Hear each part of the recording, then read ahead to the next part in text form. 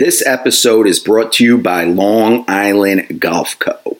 Trendy golf swag with a Long Island attitude. Go to longislandgolfco.com today to take part of their huge Ryder Cup sale. That's longislandgolfco.com.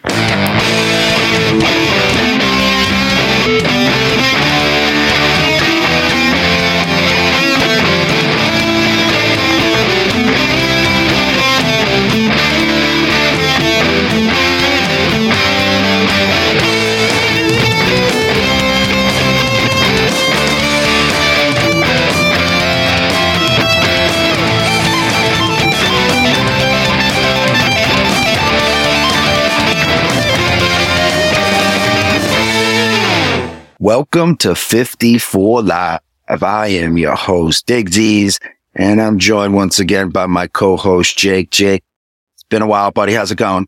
Welcome back from you wonderful folks.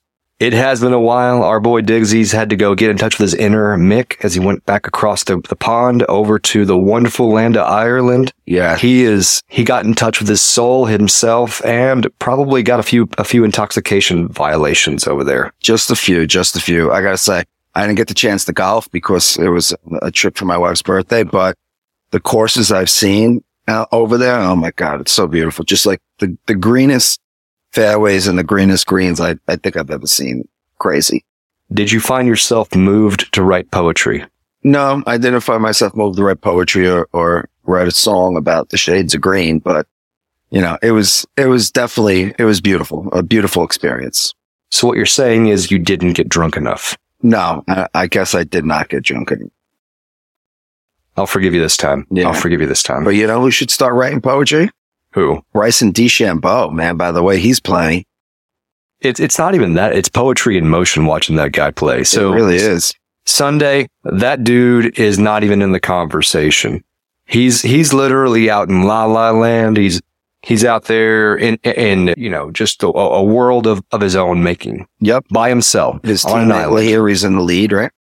Well, Lahiri was starting the day back, three shots back. It looked like it was Sebastian Munoz's tournament to lose starting off the day. He had a 3-shot lead, and that's on Lahiri, and nobody else is really in the same zip code, right?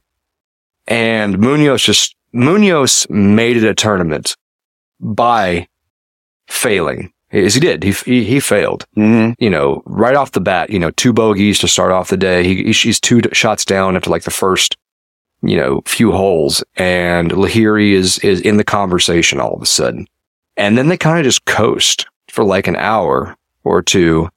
And all of a sudden you see Leishman up there. You see Abraham Anser up there. Gooch was up there in the conversation. You had, Thomas Peters hanging around.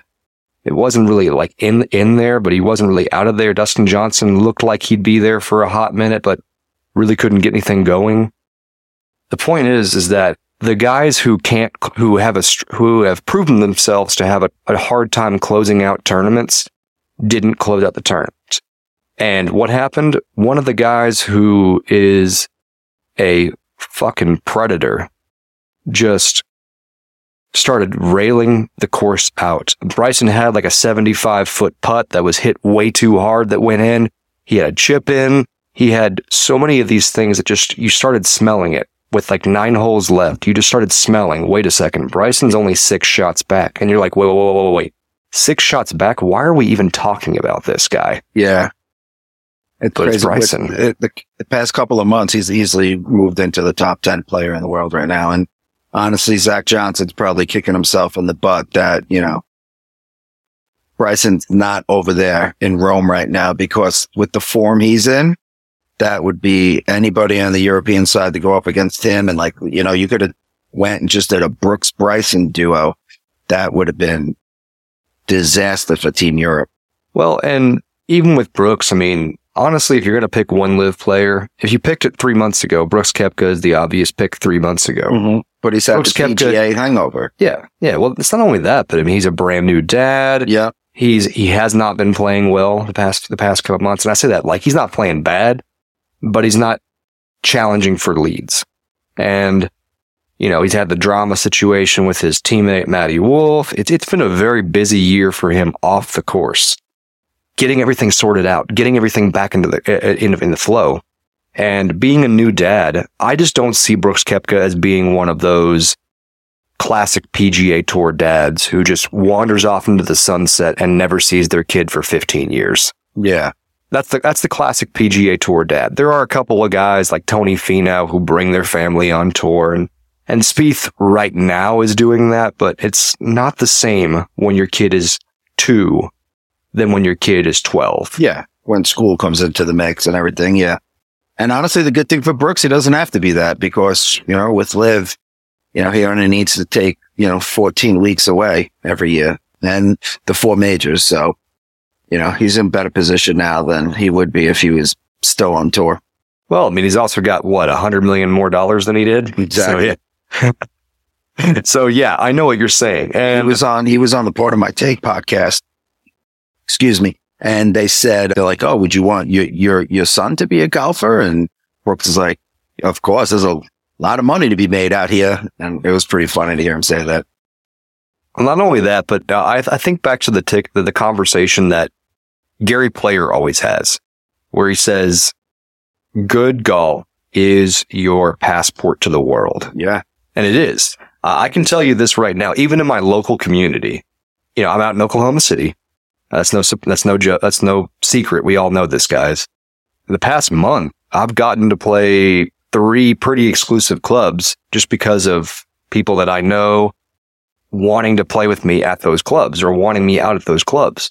And I'm not a professional player. I'm not at that caliber. If we go and play right now, me and any of the, top pro players in the Oklahoma City area, hey, they're beating me by 10 shots. Mm-hmm. However, I know that my game is at an elevated level to where people want to play with me. And that's a very cool place to be at.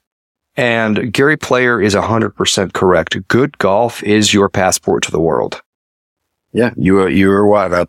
Hitting the balls on the tee, on the range today, right next to Taylor Gooch, eh? I actually was. We were at a Gaillardia today, which is, I think it's going to end up being the site for next year's live event in Oklahoma City. There's rumors about, and the rumors tend to be halfway true, that there will be an Oklahoma City live event next year. Yep. They came out this week, actually yesterday, with the 2024 tentative schedule. Correct. Now, many people would initially hear that and think that it's going to be at Oak Tree National. Oak Tree National is the storied club of Oklahoma City. It's held major championships before, but it hasn't really had any activity from the PGA Tour in quite a long time. However, I don't think it'll be that course. And the reason why, Diggs, is because today they announced the 2027 Senior PGA will be there. Sorry, Senior US Open will be there. And granted, that is a USGA controlled event and not a Senior Tour controlled event by the PGA. Mm-hmm. However, we've seen that correlation with LIV tends to bring ostracization from the other tour. Yeah. Now, we know we're in that ceasefire awkward period. I don't think, though, that it'll be at Oak Tree National. Oak Tree National is a tough son of a bitch. It is the meanest course in the entire state.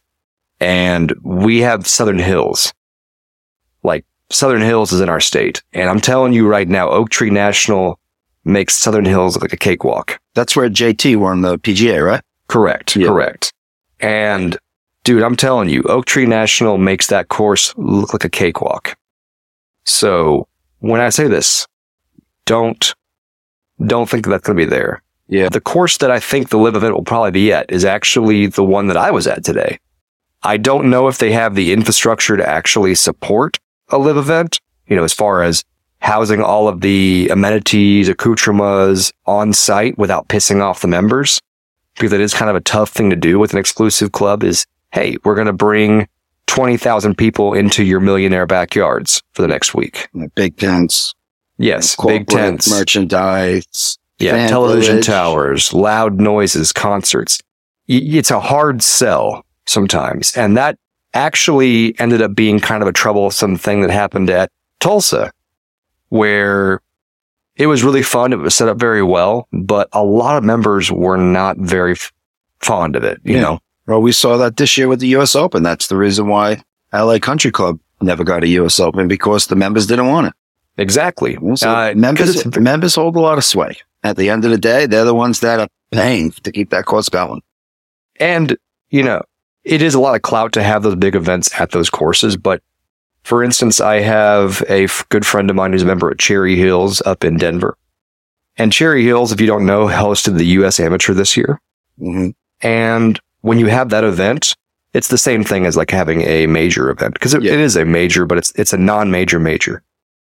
And with that event, they had so much renovation that they had to do, and it pissed off the members because in order to make the course at the level that it needed to be for that event, we're talking don't mow the grass for a month and a half, to where you really can't play the ball. You really can't play the course. And they also made it to where you couldn't use certain holes. You couldn't use the cart. It was cart path only from like 4 months out. And then it was walking only for the last 3 months. That's crazy. Because they didn't want anybody in carts at all. They had to, start getting grandstands set up. It was pretty bad. The members were pissed off. Yeah, so I'm sure they were. So when I'm saying this, there's a lot of change to a course that accommodates an actual event. Yeah. So I do think that it'll be at Gaillardia if there is an Oklahoma City event, because obviously Taylor Gooch is holding a lot of sway in LIV, and Gaillardia is one of the two courses he plays at. Case in point, he's out there practicing today at Gaillardia rather than at Oak Tree National. Just saying. Yeah. Just saying. Now, one of the things that surprised me was they're going to Las Vegas, which is pretty cool. I'm sure Big Boy Pants Golf is happy with that. But the second thing was there is no Bedminster and there's no Doral. And it makes you think, Bedminster is a Donald Trump course and Country Club. Doral's a Donald Trump course and Country Club. It makes you think, like, did the PGA Tour, because we all know once Trump became president, the PGA Tour pulled their event from Bedminster. The PGA was going to be there. They stopped going to Doral. It makes you think, like, now with the NUCO and with the ceasefire and the agreement between LIV and the PGA, did the PGA say, hey, like, one of our conditions is don't go to those courses? Like, why would they not? Like, they had a great event in Bedminster. The championship has been at Doral. It's going to be at Doral this year. Why do you think they're going away from them? I don't know if they're actually going away with it. It could be a negotiation thing. It could be more to do with current subpoenas that are out there. Yeah. For instance, there was a judge in New York that today ruled that Trump's business licenses are now null and void for every company operating in New York. So that would actually, even though Bedminster's in New Jersey, it could possibly impact the Bedminster operation. Gotcha. So this is an ongoing, this is an ongoing thing where just the U.S. Justice Department, especially in the woke areas, are just constantly trying to deride and destroy him completely, because that's their mission. That's the only thing that they can do with their lives now. And that could be more of what's going on versus that. Yeah, so like, LIV's probably like, we have enough headaches to deal with. Let's, Yeah, you don't want to plan an entire event somewhere and then find out that you're subpoenaed away from being able to host an event because the company that actually owns the course is now in an ipso facto government controlled state, which is what's happening. Next year is going to be a big year for them because it's that third year. Their second real full season after last year was, with test run, and now, being quote unquote partners with PGA Tour, there's going to be a lot of eyes on them this year. So it's, I'm excited to see once the schedule comes out and, what gets going, because there's a lot, the Ryder Cup, we got the event in Jeddah and Miami, but after that, downtime. But that's when the big news is going to start breaking to see what the golf world's going to look like next year. Well, that too, but also don't forget the promotion relegation event and the international series events. There's still 4 international series events. Andy Ogletree is leading that entire bracket by about double the points everybody else has. And it's one of those where he's most likely going to secure the automatic promotion, because the actual winner gets automatic promotion of that order of merit. And then the next few guys get invited to a promotion relegation tournament that also has the opportunity for PGA players to play in if they so choose to. Yeah, that would be interesting to see who decides to go over. Yeah, it'll be interesting to see if anybody decides to go over. I don't know who will, who won't. I do expect Liv to add 2 more teams in the off season, just because one of the main things that Liv has noticed in their tournament events is there are massive gaps in their play, where if you're on like a party hole and you're just hanging out, well, there's a lot of times where you might not see somebody for 30 minutes. Yeah. And that's not good. No. So they're trying to work this thing out. I mean, it's a work in progress. So, and there's plenty of opportunities to still poach big names with things like Ryder Cup snubs. Yeah. Every year is going to be every year it's going to get better and better. Well, here's my big question to you then is, at what point do we start seeing opportunities for actual purchase of franchises, where we see like purchase of expansion franchises? I don't think we see any of that until this agreement is solidified. And well, I wasn't meaning in like the next year or so. I'm talking about 5-10 years later, where it's kind of like with MLS, MLB, NFL, where, hey, we're going to put up for sale the opportunity to buy an expansion franchise. Who wants to throw down $1 billion? Yeah. It's crazy to see that the Tiger and Rory thing that they got starting up in January. What is it called? The indoor golf? The Top Golf League? Yes, the Top Golf League, TGL. That is so lame. I'm sorry. They've had people buy franchises already. Yeah, they have. And to me, it makes no sense and just sounds really stupid. I'm sorry. If you're going to have the Atlanta guy for the Falcons and the Atlanta MLS team, he bought a franchise, and it's going to and then Serena Williams bought a franchise for LA. Yep. Yeah. To me, geolocation franchise tagging to me in a game that is not geolocation centric is asinine. It kind of reminded me of Overwatch, the game Overwatch. They created the Overwatch League officially, which was very revolutionary in its approach to video game professional play, right? But they did all this. They geolocation promoted the teams to where you actually had like a Dallas team, a San Francisco team, a yada yada, But it's in a video game atmosphere to where there is actually nothing about the home team situation that's relevant to any conversation. They're not traveling the team to San Francisco to play the San Francisco team. Yeah, I get what you're saying. So there's like, why are we even doing a geolocation tag? There's nothing about the game itself that makes geolocation relevant. Yeah. So I don't understand that. I think I think it'll be successful because it's Tiger Woods. And if Tiger Woods decided to slap his face on a box of diapers tomorrow, it would sell $1 billion worth, Not really. And it's also going to be like a Monday night league, and it's when football season will be over pretty much. And I think I'll watch. I'm going to tune in. I'm not going to sit here and say I'm not going to watch. Oh yeah, I'm going to at least tune in for the first time just to see what the vibe is, which is sad because I'm probably going to judge it on a first time viewing, much like I'm sure many of the pundits out there that took a negative live stance watched the very first event, which again is a pre-David Faraday event. Yeah. And then judged it off of that. And that's probably not fair of me to do that, but is it? I mean, I don't know, dude. I'm not a fan. I just don't like the vibe of it so far. It's like Top Golf. Like, okay, cool. Like, what are we doing? It's not even Top Golf. It's video golf. It's literally just playing trackman golf. Yeah. We'll see what happens. But back to Liv. After this week, the Crushers, man, they're just rushing up the leaderboard. In the past 3 events, they have a second place, and a first place. Going back, they had a 7th in London. Then they had a 3rd in a 3rd, a 4th, a 4th, a 3rd. Like they're 10 points behind the aces. And honestly, with 1, 2, 3, 4, 5, 6 top 3 finishes and 12 events, half of the events they're coming in top 3. I think that they might give, they are giving the aces a run for their money, but I think the way Bryson's playing, I think it's going to be the Crush's year this year.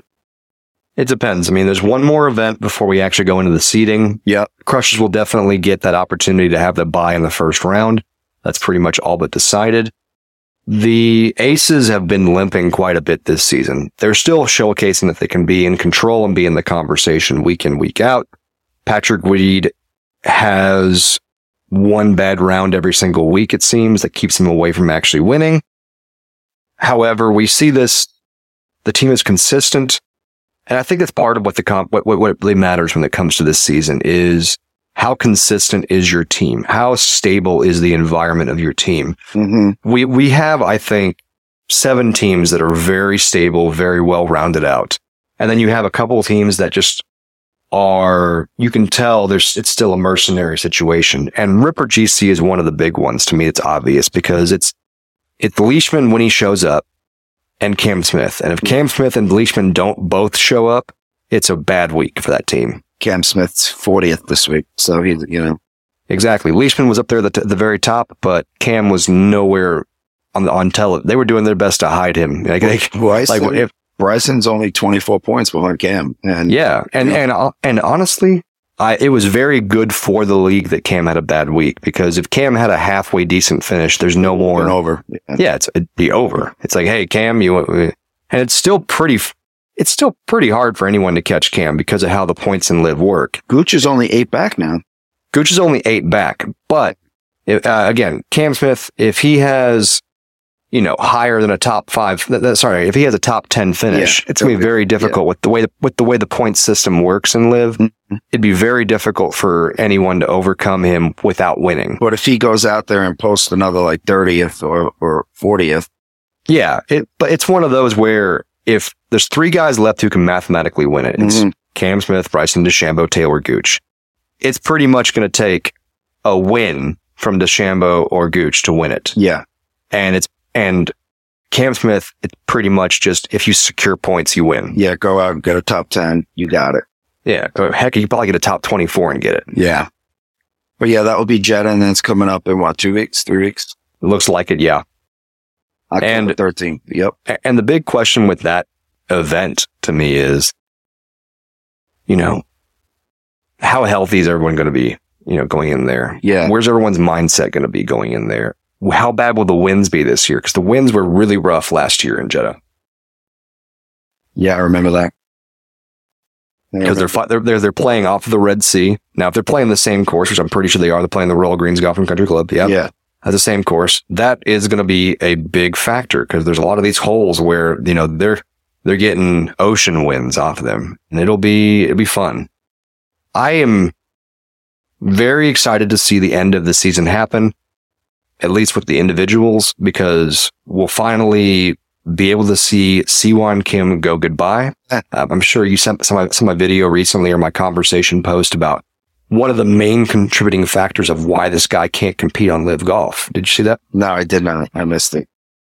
So Live Golf finally started posting statistics of players. So there's certain statistics they track and they talk about, fairways hit, greens made, birdies, eagles, yada, yada. One of the ones they track is driving distance. Over the course of the season, Siwon Kim's driving distance average, I bet you can guess where he's at. He's obviously last, right? Dead effing last. What is his yards per drive? His yards per drive is 278.3. Jeez. And guess where the number 30 is at 298. Jeez. So and understand this. He's in dead last at 48th on this, right? Number 47 is 285. 282. Yeah. And then number 46 is 290. So understand, the 46th player on Live Golf as far as driving distance goes 12 has a 12-yard advantage. That's a full club. That's a full club. Yeah. That's a full club advantage off the tee into the green. Now, where do you think the average player, this is where we get to the main course of the field. From player 28 and up, the players are averaging 300 plus. Okay. And ultimately, the players that are below that, most of them are at 298, 299, 295. So he's averaging to the field 2 clubs. 2 clubs. And that's why he can't compete. Yeah, that's insane. So instead of hitting like a 70, saying a 5, which is, much harder to control. And even like these guys have a pitching wedge, he's going in with an 8. It's insane. Exactly. So look, I don't care how good you are. The closer you are to the pin, the closer you are to the pin. Yeah, unless you're like a savant like Corey Pavin or Bernard Langer, Right. But even those guys, they understand the simple rule of there are benefits to being closer to the pin. Yeah. This could be negligible if Siwon Kim was one of the top players in fairway hits. Heinrich Stenson intentionally hits 3-wood a lot, and because of that, he's not one of the top guys in driving distance, but he's in the conversation, and he hits 75% fairways. Yeah. So where's Siwon Kim on fairway percentage? He's at 42nd with 53% fairways. I was going to say somewhere in the 30s. I was giving him the benefit of the doubt. So not only is he absolute dog shit off the tee box as far as distance, and I mean, hey, look, 278 is wonderful for an average player to just say, hey, sign me up at that number. We'll make it work, right? For an average person at the house at his muni course. But for a professional athlete golfer at the top tier pro level, this is not senior tour. This is not, Asian tour. This is not one of the minor tours. This is Live Golf, which is at a rivaling strength level to the PGA Tour. So we're talking top tier golf. If you're giving every single person in the field 2 clubs and you're not hitting fairways, you have 0 chance. I'd sign up for 278 average right now, but again, I'm a 15 handicap. I'm not trying to play with, top 48 players in the world, Exactly. And you're not, but that's the thing. He's at a situation where he is giving every single player in the field 2 clubs on him and not hitting the fairway. You know what I can't wait for next year? I can't wait for us to do a podcast and I have to spend 5 minutes on Siwon Kim every week, It's the truth though, but that's what I'm happy about, because he is an anomaly in and of himself that the league has allowed him to do what he's done for as long as he has. Insane, man. I mean, the guy's made like $4 million on the backs of Live, despite being horrendous and completely out of his element. He should just go retire, Yeah, he's got $4 million. Like, that's not something to sneeze at. You invest that the right way, he could go live the rest of his life and not have to be ridiculed and have to worry about hitting a golf shot again. Just go beat up on guys at, country clubs. Yeah. I mean, he can make a pretty good living doing that. Yeah, definitely. But it's just sad to see that a guy who has had this many opportunities just not do it. Yeah. It's other things that are going to be sad. We're going to have to see, players like Chase Koepka, Pyatt, and Morgan. It's pretty much all but done that those guys are going to lose their spots. Yeah. There is a chance, but that chance is slim and none. Well, it's not sad though, because we're going to get, fresh faces and better guys, especially with the ceasefire, like there's going to be a few people that are going to join that are going to surprise people. I hope so. The big question that I have with this is, obviously teams like Ripper GC are an identity politics team, right? It's the Australian team. Jed Morgan is an Australian who is most likely going to lose his spot on Live. He has to really pull one out of his butthole to make this happen. But he's most likely going to lose his spot on Live. Yeah. So what happens to that team? Are they still going to be the Australian team and just pick up some rando? Or is there going to be an Australian that actually gets signed on and rises to the occasion? It's nice to see like the country teams stay together, but you know what? Like, it's not the Olympics, man. Like, it's Live Golf. Like, go out there, Cam Smith. Like, instead of trying to, shoehorn another Aussie in there to make it fit, go get a stud to make it competitive so you can go out and win the thing. Like I said, we're not playing the Olympics. We're not playing the Ryder Cup or the President's Cup. It's Live Golf. Like, you want to put out a team that can compete. Like, it's all cool to get, 4 guys from the same country in one squad, but enough, go out there. Like, you really want to see Cam Smith, a top 5 player in the world, have his teammates play like crap every week because he's trying to put out an all Aussie team. Like, he deserves a number 2 or a number 3, like a stud on that team to help him out. I think he should go get a stud. That's my opinion. I understand that completely, because unless someone like Adam Scott or Jason Day wants to come over, then you keep the Aussie team together. But right, you're saying that don't sacrifice quality of a teammate to appease identity of a team. Exactly. And I understand that, because his team specifically has been held back out of the true identity politic teams. Mm-hmm. And you can't call Ironheads and Cliques identity teams because they have no identity. No. The captains of those teams, if I'm correct, don't even actually own equity of the teams. Do they even play, No, the captains of those teams I do play, but no, I know, but I'm saying like Keimer barely played this year. Oh, yeah, that's true. That's also another conversation. Yeah. I really hope that the Cliques and Ironheads just get completely redone and revamped. Like, I wouldn't be opposed to Cam Smith going out and getting Minwoo Lee. He'd be 10 times better. What about Ryan Fox? I know he's a New Zealander, but that would still be a part of that thing. But yes. Yeah. Is Minwoo Lee from New Zealand too? No, he's Australian. Yeah. So here's a big question mark. I thought Ryan Fox is Australian. He's New Zealand. It's a very similar flag. Ah, okay. I know. It's a very similar flag. So if you're not really paying close attention, you can't tell. And it's funny how this works out, where you have Stinger GC, their identity works. Majestics, they're going to have to get broken up in like a year or so max. Yeah. Because Westy is just, I keep thinking that he's going to snap out of it, because he was playing so good last season. And then he came back this year and has just not been here at all. Like, it was great for Liv to go out and get these big names, these stars of past, to really get their name out there, get their brand out there. But you know what? Now it's time. Like, the ceasefire happened. You're going to have some sort of partnership with the PGA Tour. You want to make it that you are, like the Premier League, the top stage. Go out and get the best players. Enough is enough. I understand they had to grab who they could grab last year, when they had to find 48 guys and they wanted star power and star names. But you know what? Just tell these guys, listen, you played for 2 years. You got a shit ton of money. You got millions and millions of dollars. It's time to move on. If you want to, position, in the board or, be an executive for Liv or ambassador, sure, he has $1 million a year to do that. But it's time that we get young talent and make these events more competitive. I think that's fair for certain players. Graham McDowell, mainly the ones that I'm targeting are Keimer and Westwood. Yeah. Westwood and Keimer 100% needs to get replaced in this offseason. How many events did he play? Like 7, I think. And when he does play, it's questionable. Yeah. The quality. It's Siwon Kim level. Yeah.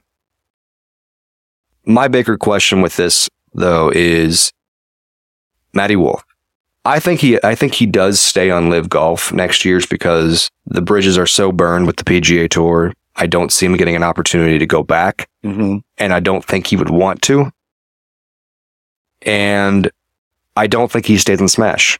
I think that he ends up going to the Range Goats in the offseason. He seemed to have a better feel and a vibe when he was playing with Harold Varner. Granted, I think Harold Varner could play around a golf with the president of the KKK, and that guy would be having fun playing with Harold Varner, right? You see, Harold Varner is just that cool of a guy, yeah, to where you could be a complete horrible racist and still enjoy playing with Harold Varner III. So I don't know if I can read too much into that directly, but it seemed like Matty Wolff had some type of spark back in the rounds that he was playing with Harold Varner this season. So I think Range Goats move Thomas Peters over to the Cliques. We see Matty Wolff get picked up by the Range Goats. And then Smash GC just goes free agent shopping. Yeah.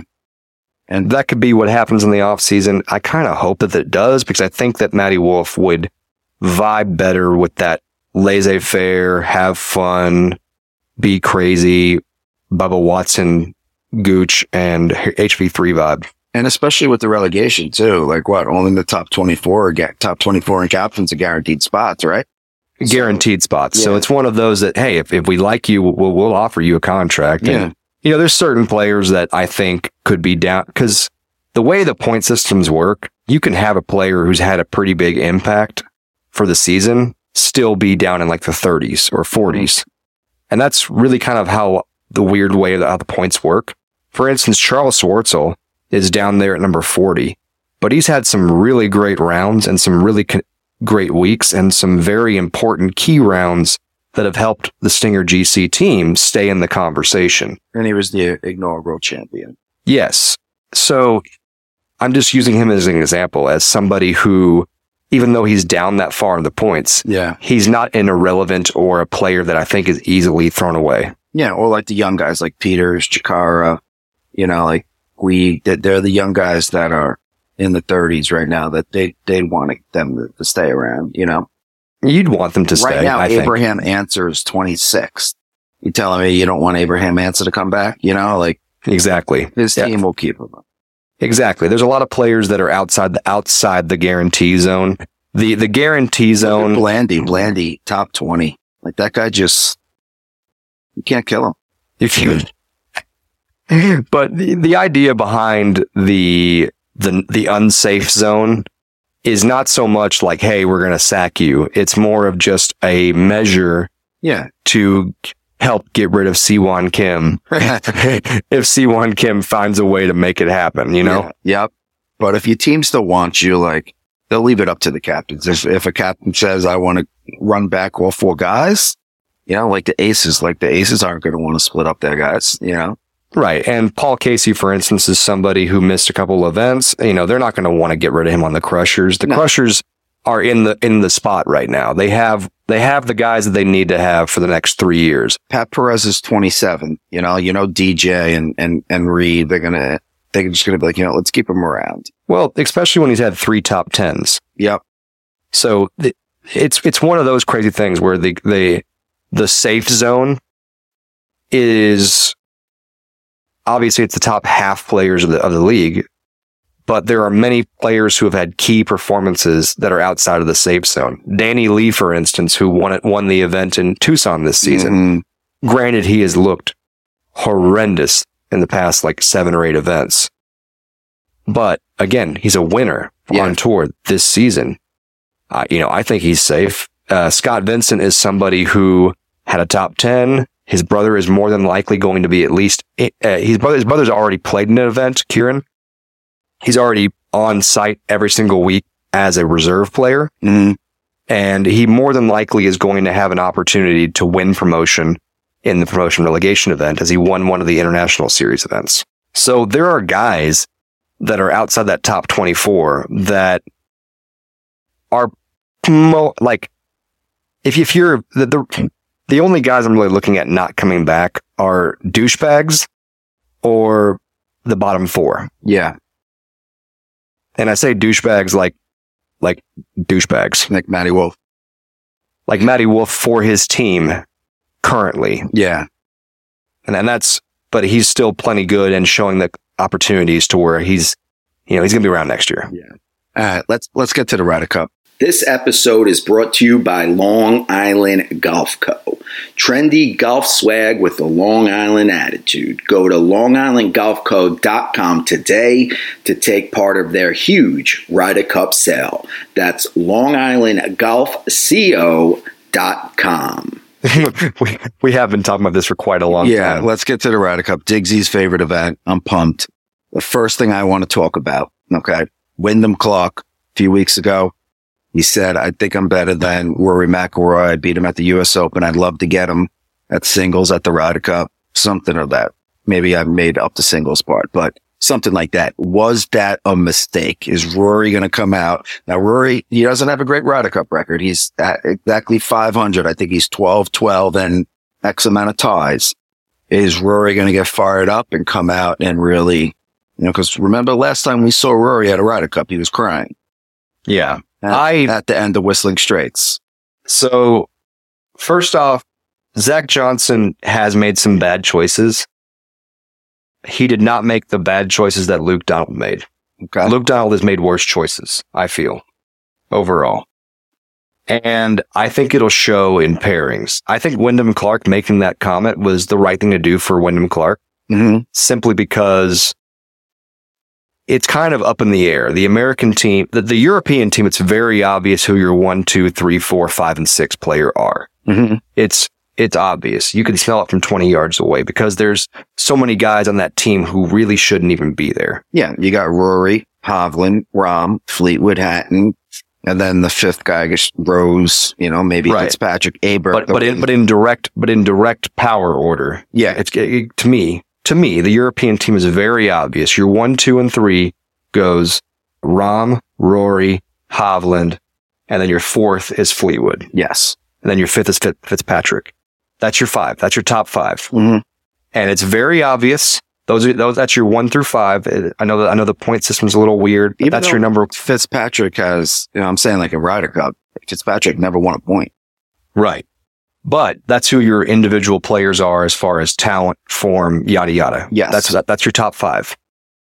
And it's very obvious because the European team pooped the bed on the captain's picks. So when it comes to it, I think Wyndham Clark was making the right call to kind of do that because he's kind of putting himself in a situation where it's like, hey, I know that you guys don't think shit about me out there in the U.S. media, but I am that guy. Yeah. And I think it's good because if you get Wyndham Clark versus Rory, that's a matchup that even if they lose, congratulations, you've taken Rory away from one of the other big dogs. Yep. And the disparity between number 1 and number 10 on the U.S. team is very small versus the disparity between number 1 and number 10. You got on 8 the European guys team. on the European team, and then the bottom 4 is the bottom 4. And honestly, looking at this team, if Luke Donald, I'm riding, right, 3 teams, 3 pairings, all 4 of the first 4 matches. And I'm having to play 5 matches the entire. I'm having Rory, Fleetwood, Hovland, Hatton, Rahm, and then if you want to throw in Rose for veteran leadership or Fitzpatrick for his form or Aberg because Aberg's been killing it. I'm like enough of putting Rory with, over the years, Rory's always been like, he takes the rookie under his wing. We saw it in 2016 with Thomas Peters. Now, granted, they were unstoppable that week, but, it's always like, give Rory a stud, look what happened when he played with Sergio. Well, give Rory somebody who can hit a wedge. Yeah, give Rory, honestly, I would put Rory out there with Fleetwood. And that's who I would pick. It's either Fleetwood or Rose. Yeah, and you don't have Molinar. Molinar is not playing anymore, so it's not like you're taking Fleetwood away from that pair that went 5-0 in Paris, so I would put Rory with Fleetwood. I would put Hovland with Rahm. Honestly, why not? Just because if you have Rory and Fleetwood and Hovland and Rahm, that's 2 points. Yes, or 1.5. It's a very good shot, and then it's up in the air for the rest of the matches, and your third match could still your third pairing. You still have, Hatton, Rose, or Fitz, 2 of those 3, Right. But if you want to split up Hovland and Rahm and give, Rahm and Hatton, if they play together, that's good. NBC needs to turn off the mics for that match. No, what they need to do is put pay-per-view on that shit. Because that's going to be, especially in a Ryder Cup event, if they start playing bad, those 2 guys, they could end up screaming at each other. Dude, I would love to see a Hovland Hatton fist fight, pay-per-view style. Just these 2 are going at it. You a piece of shit. You can't hit a goddamn wedge. Why are you in the rough again? I know you hit it 370, but for sake, you bloody shizer, could you stop, just hit the fairway, fight. Just whatever. Let's just get that whole entire, soundbite going, That'd be great. Here's the big thing though. If I'm Zach Johnson, he has a weapon on his team that will derail Hovland. It will derail Rahm. Mm-hmm. Of course, it will derail his own team also. And that's the combination of Cantlay and Schauffele, the slowest players on Jesus's earth. Yeah, but they are a dynamic duo in the red. They are, when you're making the other team, read a book on every tee box. Yeah. Honestly, the U.S., the pairings are like, what they're going to be. You just smell it. You just smell it from a while. You don't even need away. to smell it. Like, it's just, Spieth and Thomas. Mm-hmm. You got that. And then you could, trade in Ricky in that group if they need be. You got Cantlay and Xander. Scheffler's playing with Burns. Burns is brought on the team, so it could be Scheffler's partner. And then you're left, you got Homa and Morikawa are going to play together. And then you're left with Brooks, Wyndham, Ricky, and Harman. And honestly, Brooks and Wyndham make a good pair. And, throw out Ricky with Harman, or just rotate those guys. But if I'm Zach Johnson, because you're starting, Luke Donald announced that he's starting with foursomes. Now that's going against the grain because normally on European soil, they start with 4-ball and end with foursomes because we know the Europeans are 10 times better at foursomes than the U.S. team is. U.S. is good at 4-ball. They like to play that ball. They go out, they get birdies, drive it, like one guy hits it in the fairway, the next guy could go for the green. You know what I mean? Whereas, yeah. Well, we're used to scramble format. Exactly. Alternate shot. Exactly. And I didn't know this, but Paul McGinley said it in the broadcast today at Live From that over in the, country clubs and clubs in Europe, they do play alternate shot a lot with, if you have a group of 4, you'll go 2 against 2 and then play alternate shot, which would never happen here in the States. Everybody knows. We never do that. We do a lot of low ball and we do a lot of scramble and shamble. Yeah. But we do 0 alternate shot. So that being said, going out first thing Friday morning, Cantlay and Xander are going to be together. Spieth and Thomas are going to be together. Scheffler and Burns are going to be playing because you're not going to put the number 1 player in the world on the bench. And then probably, I would say Homa and Morikawa. Which is crazy that Brooks is going to sit, in the morning.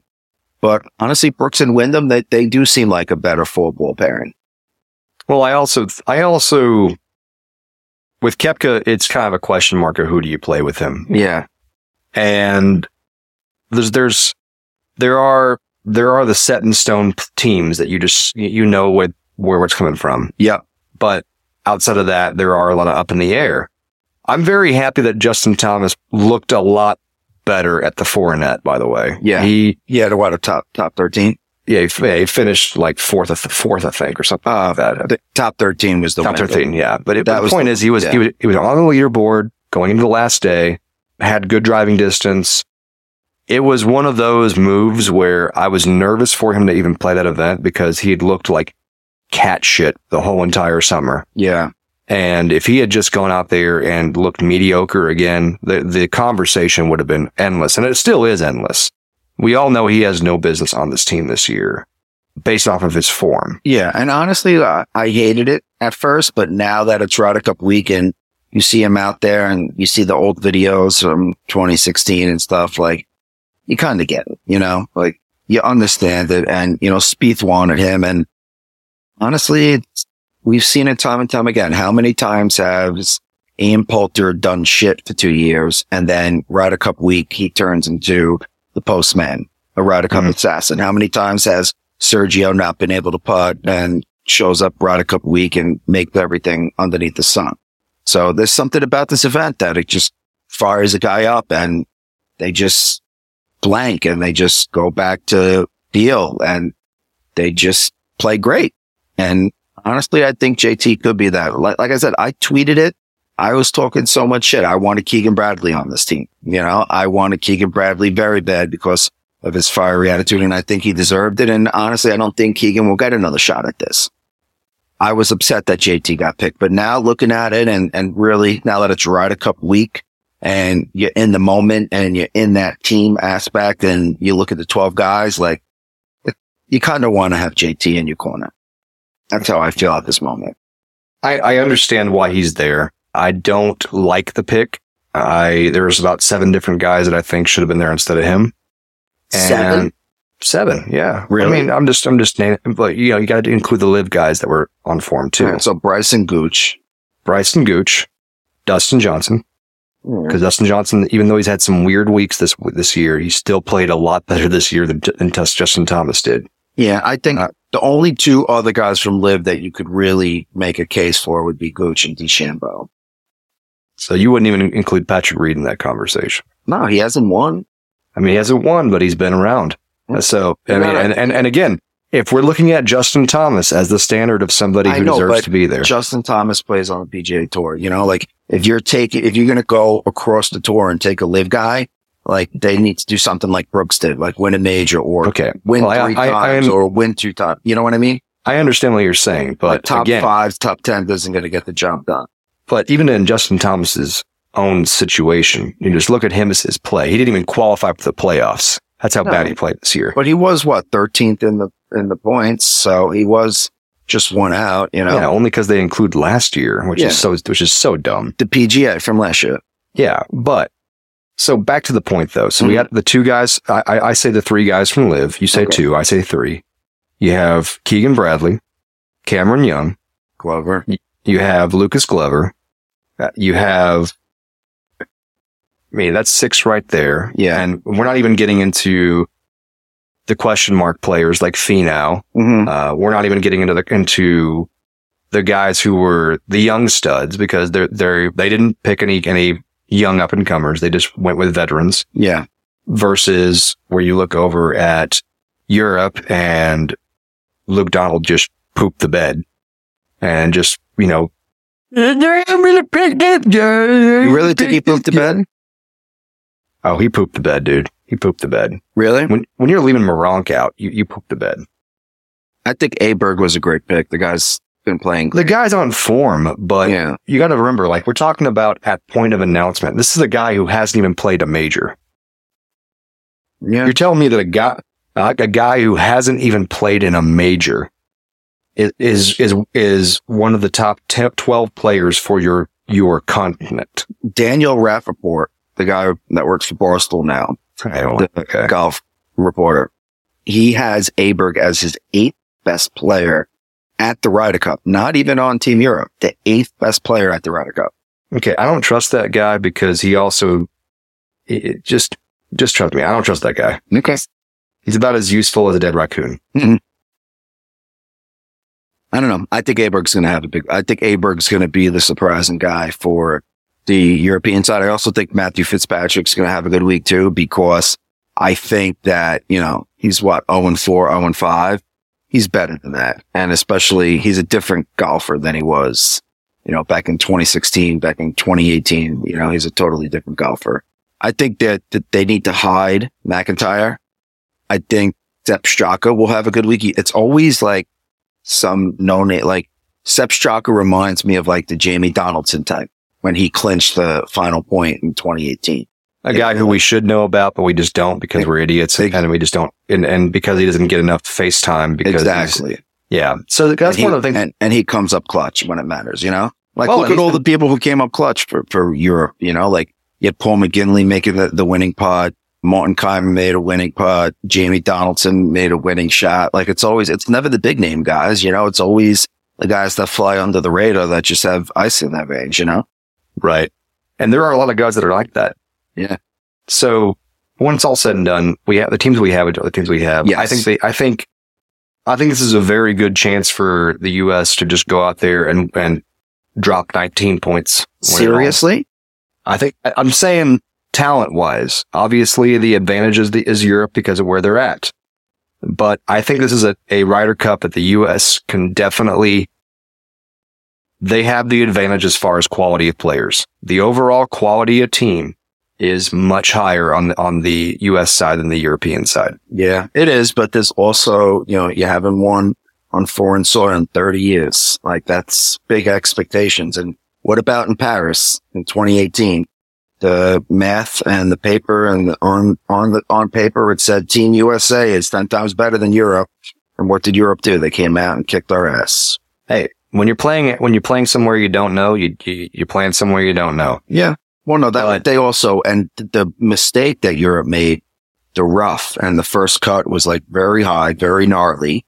They played a practice round 2 weeks ago and players on Team Europe were complaining about it as well as USA. So they decided to cut it, and they cut the first cut down. They cut down some of the high stuff, which I don't know if that was a good idea for Luke Donald, because as we know, we saw it in Le Golf National in Paris. Europe makes the course tight, short and tight. Europe hits the ball straighter than Americans. The Americans, we bomb it down, get it close to the hole and hack it out. The Europeans are more precise. So I don't know. I think the course might favor Team USA now.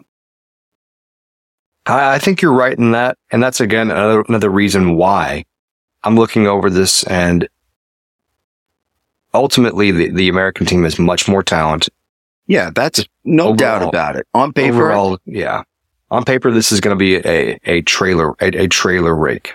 Now, let's do predictions to wrap up tonight. Mm-hmm. You go first. Bold prediction. Team Europeans victory happens on the back of Victor Hovland. Oh, you just said that U.S. could put up No. I'm saying that for Team Europe to win. Gotcha. They have to ride It's gonna come down to Victor Hovland. Okay. And if Team USA is going to win, who do they have to ride? Cantlay and Schauffele. Okay. Like Cantlay and Schauffele have to go perfect 5-0. Really? Yeah. Do you think Scheffler's putter shows up this week? No. You think Scheffler has a bad week? I think Scheffler has a similar week to what he did at the President's Cup. You know who I think has a surprisingly good week for the U.S. squad? Brian Harman. Brian Harman. Okay. Well, yeah. He did great in the British. Yeah, he hits it straight. Like he could hits it straight, make putts. No one's really talking about him. Wyndham took all the wind out of the rookie scale, the rookies, sails. The only other rookie is Harman. I don't know. And Burns is a rookie too, right? But no one's really talking about Burns. I don't really consider him a rookie because he played President's Cup. Yeah. I know Ryder Cup is different. Even Max, your buddy Max Hama is even a rookie because he only played President's Cup. Yeah. But again, I don't consider them a rookie if they play President's Cup. Yeah. Because it's the same thing. It's just that you're playing a better team.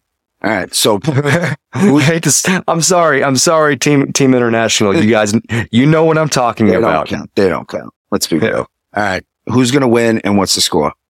I think U.S. wins 16-13. 16-13? Is that a possible score? I don't have the possible scores in my head, but that's 29 points. Sorry, you know how I'm saying. Like, I don't know the actual. It's like 28. 28's max. 28's max. So 16-12. 16-12. Yeah. Okay. My prediction is, I think it's going to be very close. Like, we're not going to get another 19-9. We're not going to get another, 18-10. I think that the winner will win by at max 2. So like, 15 and a half, 13 and a half type of, no, that's not right. 15 and a half, 12 and a half, or, See, it's really easy to do, isn't it? Yeah, it is easy to do. 14 and a half, 13 and a half, something like that. It's going to be nice and tight, but I'm going out on a ledge here because this hasn't happened in a while. And I think that these teams are so close, and I think that the pressure will get the Team USA. So I think USA will retain the cup, but it will be a 14-14 tie.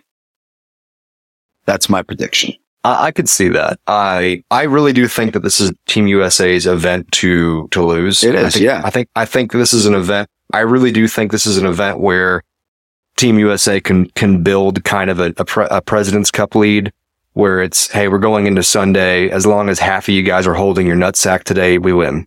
Yeah.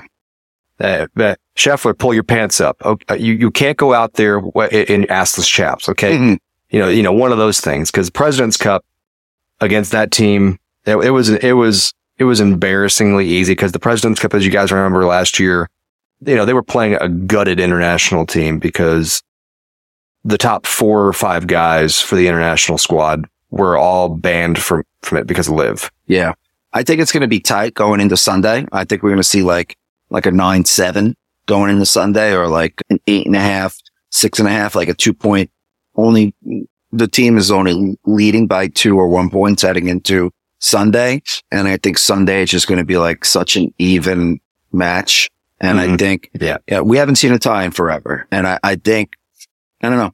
I'm going out on a limb. It's easy to say, well, I guess it's not easy to say to be a tie, but I think if USA does win, they'll win 14.5, 13.5. They'll win by 1 point. Yeah, I think Sunday will be pretty dead even. I think whoever gets the lead during the pairing matches is the one that really puts it in perspective, Yeah. And I think it's going to play out the way we think it's going to play. Europe's going to win foursomes. US is going to win four balls. And then it's going to come down to Sunday, like all the Ryder Cups do. Yeah. The big thing is do you think I'm right where it's the European team is going to have to see a big performance out of Hovland? Because I really do think that Rahm and McIlroy are going to get boxed out as far as who they're playing against. Yeah.